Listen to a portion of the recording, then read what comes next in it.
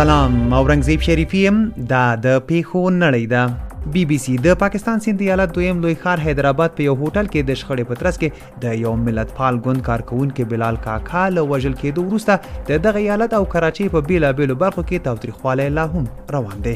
د کراچۍ پولیس وایي په سهراب کوټ کې د اخو ډب پر مهال 2 کسان وژل شوي او لږ تر لږه 90 مشکوک نور نیول شوي دي. په ژواک نامعلومو وسلوالو کسانو په شمالي وزیرستان کې د مولانا فضل الرحمن په مشرۍ د جمعیت علماء اسلام مذهبي ګوند اړونده 2 تنه دینی عالمان وژلي دي. بی بی سی پاکستاني ملکی او پوځي چارواکو تایید کړي چې د بلوچستان له زیارت سیمې تښتول شوی ډګروال لایق بیگ مرزا وژل شوی دی. ډګروال بیگ په کوټه کې د کور جوړولو پوځي ادارې ډي ایچ ای یو افسر په توګه دنده لرله چې د جولای 12 او 14 ترمنځ شپې مهال تښتول شوی و. د آزادو سیالیو اتل احمد ولی هوتک خپل روسي سیال ته ماتې ورکړه.